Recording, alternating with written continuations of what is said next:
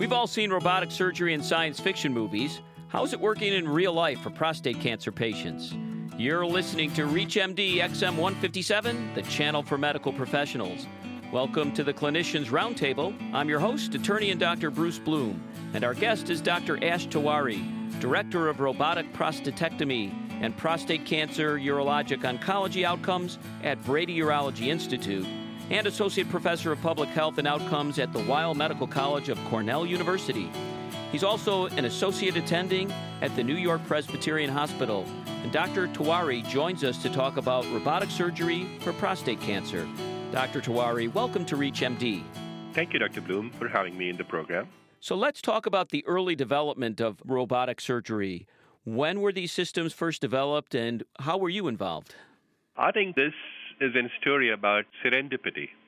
This system was actually developed by scientists in the Department of Defense, MIT, and NASA. And they were working on a tool which can allow surgeons to kind of make small surgical procedures when a patient is in space or when the patient is in the battlefield. Some of the surgeons saw this tool, which we call a robot, and thought that possibly this is their extension in terms of getting inside the patient's body without actually needing to cut him. And that's exactly what has been done. I got involved with the surgery in about 1999. This robot was available for some other kind of surgical procedures, but the prostate, I think people had just started thinking about it. I was in Michigan, and I was working with Professor Menon there, and we got involved in the procedures, and it used to take a whole day for us to finish operations. And now I do about 4 to 5 cases every day, and I'm done with it. So it's been a journey which has been very exciting. This is a technology which has a tremendous potential, and basically what it does, it allows surgeons to feel as if their fingers are inside the patient's body, and also get a 3D immersive view inside the body so that we can see things in magnification. So we start seeing the structures which we never thought they existed before because of this magnification. Take our listening audience through what's going on. Where are you sitting? What are you touching? Where's the patient? What's the machine look like? See if you can sort of give us a visual of this. Okay, let's consider that we are in a big room, and in the center of that room is a table on which a patient is resting. Just very close to the patient, there is a tower-like structure which has 3 hands coming towards the patient. This is about 6-7 feet in height, and it's almost like in size of a linebacker, but not that heavy, but skinny, muscular, and metallic. And these arms have got small, tiny instruments which are attached to their tip. And these instruments are like pencil and pens, and they go inside patient's body. This tower is actually attached through a cable, and it connects to an area which is very much like a video console, that a surgeon sits there comfortably, looks inside that box, resting his forehead onto the visual angle and visual resting area, and he can see things in magnification. That is how it is done. And underneath that console are 2 joysticks, which are controlled by the surgeon. And the instruments inside the patient's body move in real time based on what that surgeon is doing with his fingers. And that is how he controls the instruments. There is a camera also attached to one of the central arms of the robot. That camera goes inside. It has already provided a magnification. And patients inside stands out as if we are looking into an immersive atmosphere. And how long did it take you to get comfortable with this kind of surgery versus the conventional surgery when you were standing at the patient? I think it was initially a little bit different. The best way to describe that, you need some getting used to losing that touch and contact in the personal part of the patient's body. But once you get past that, and that may take anywhere between 10 to 20 cases that you start feeling comfortable with this device, then, of course, there is a learning for doing a particular operation which is beyond getting used to of the robot. Getting used to the robot is very easy. The Da Vinci robot which we use is very easy to get used to. And have you seen with younger doctors coming up that played video games and those kinds of things, have they had an easier time adapting to this kind of surgery? Anyone who has got good hand-eye coordination will have very good experience with this robot. And younger people who have been exposed to the video platform, I think, will have a natural advantage there. But at the end of the day, the surgery, and whether it is done open or robotic, is not that how facile you are on a video console. It's about knowing what you're doing, making right judgments, understanding the anatomy, and executing the task which is in hand.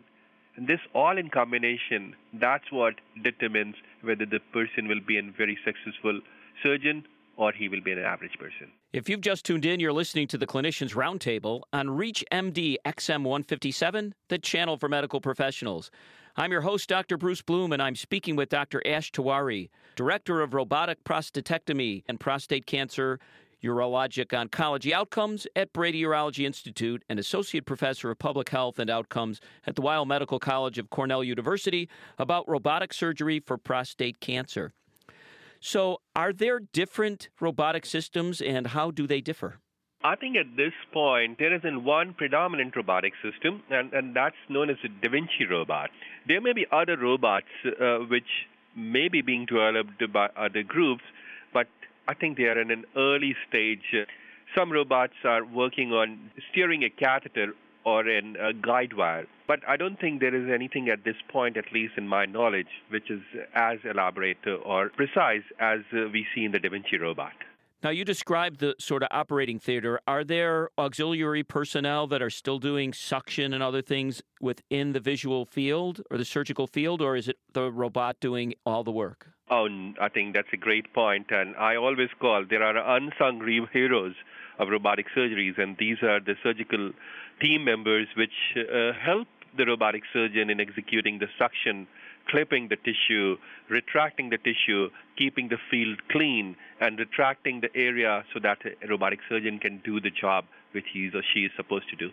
And when you're doing this work, you're fairly close to the patient, but are you in the same room or are you in a different room? No, I'm in the same room within a couple of feet. Now, could you theoretically do this from a distance? I mean, could you be in another city and do this through telesurgery? It has been done transatlantic. Really? And are there any issues with that, a time delay or anything? Does it depend on sort of the broadband connection and how much data can pass? The data connectivity is the limiting factor right now, and I think you can find enough bandwidth to get this thing taken care of. There may be some milliseconds delay that the movements may look a little awkward, but it is feasible at this point. The last time an experiment it was done, I think it was very expensive to get that 1 or 2 hours of data connection transatlantic. But someday you might be able to vacation in Tahiti and just stop for a couple of hours and do a surgery back in New York. I hope that day doesn't come in my life because I would rather be close to my patient and do what I'm supposed to do and not thinking about Tahiti. But I think that's going to happen. Are there better sterility issues using a robot and having less of the surgeon's hands and other things in there? Is that at all an issue? That may be a good point with any kind of a laparoscopy because all the laparoscopic procedures are done within small incisions and sterilized instruments they go in. So I think that benefit applies to the robot too. And you mentioned that there's at least 3 arms. Are they all working in the patient at the same time? Actually, there can be 4 arms too, and they all can be controlled by one surgeon based on which one of those arms he wants to engage. The central one controls the camera, and the left and right arms are there, which we use all the time. And how many laparoscopic incisions are necessary? Is there one for each of these arms, or are they all going through one? Actually, there are about 4 to 5 incisions which are happening. And we are working on some things in which possibly we can go in through one and then have more instruments attached to the tip like a Swiss Army knife kind of a thing. But I think these incisions are so small that at this point, I think it's working so well. How does the magnification help you as a surgeon, and how much magnification do you end up with?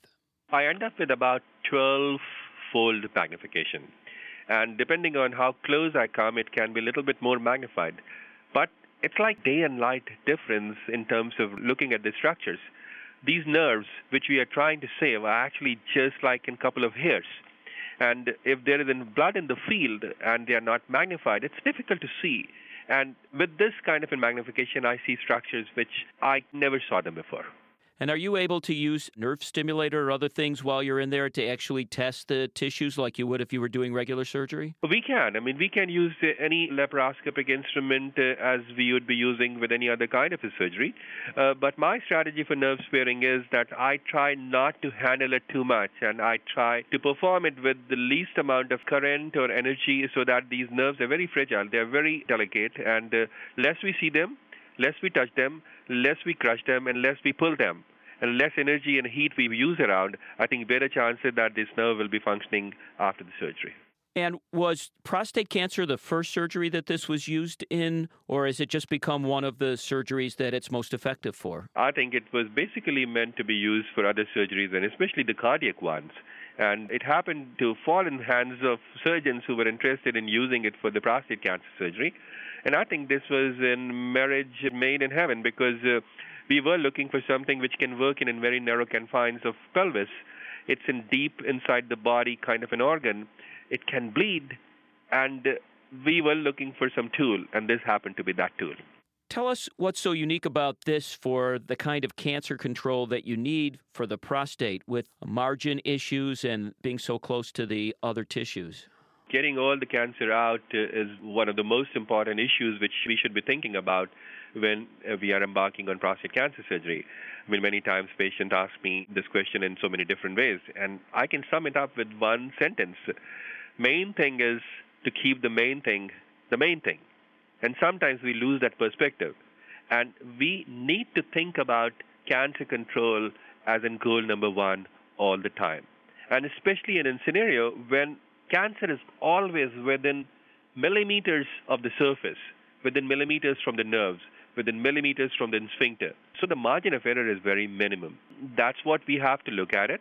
Every surgeon needs to kind of look at their own margin rates, and they need to get all the cancer out. I want to thank our guest, Dr. Ash Tewari, Director of Robotic Prostatectomy and Prostate Cancer Urologic Oncology Outcomes at Brady Urology Institute, and Associate Professor of Public Health and Outcomes at the Weill Medical College at Cornell University. And he was talking to us today about robotic surgery for prostate cancer.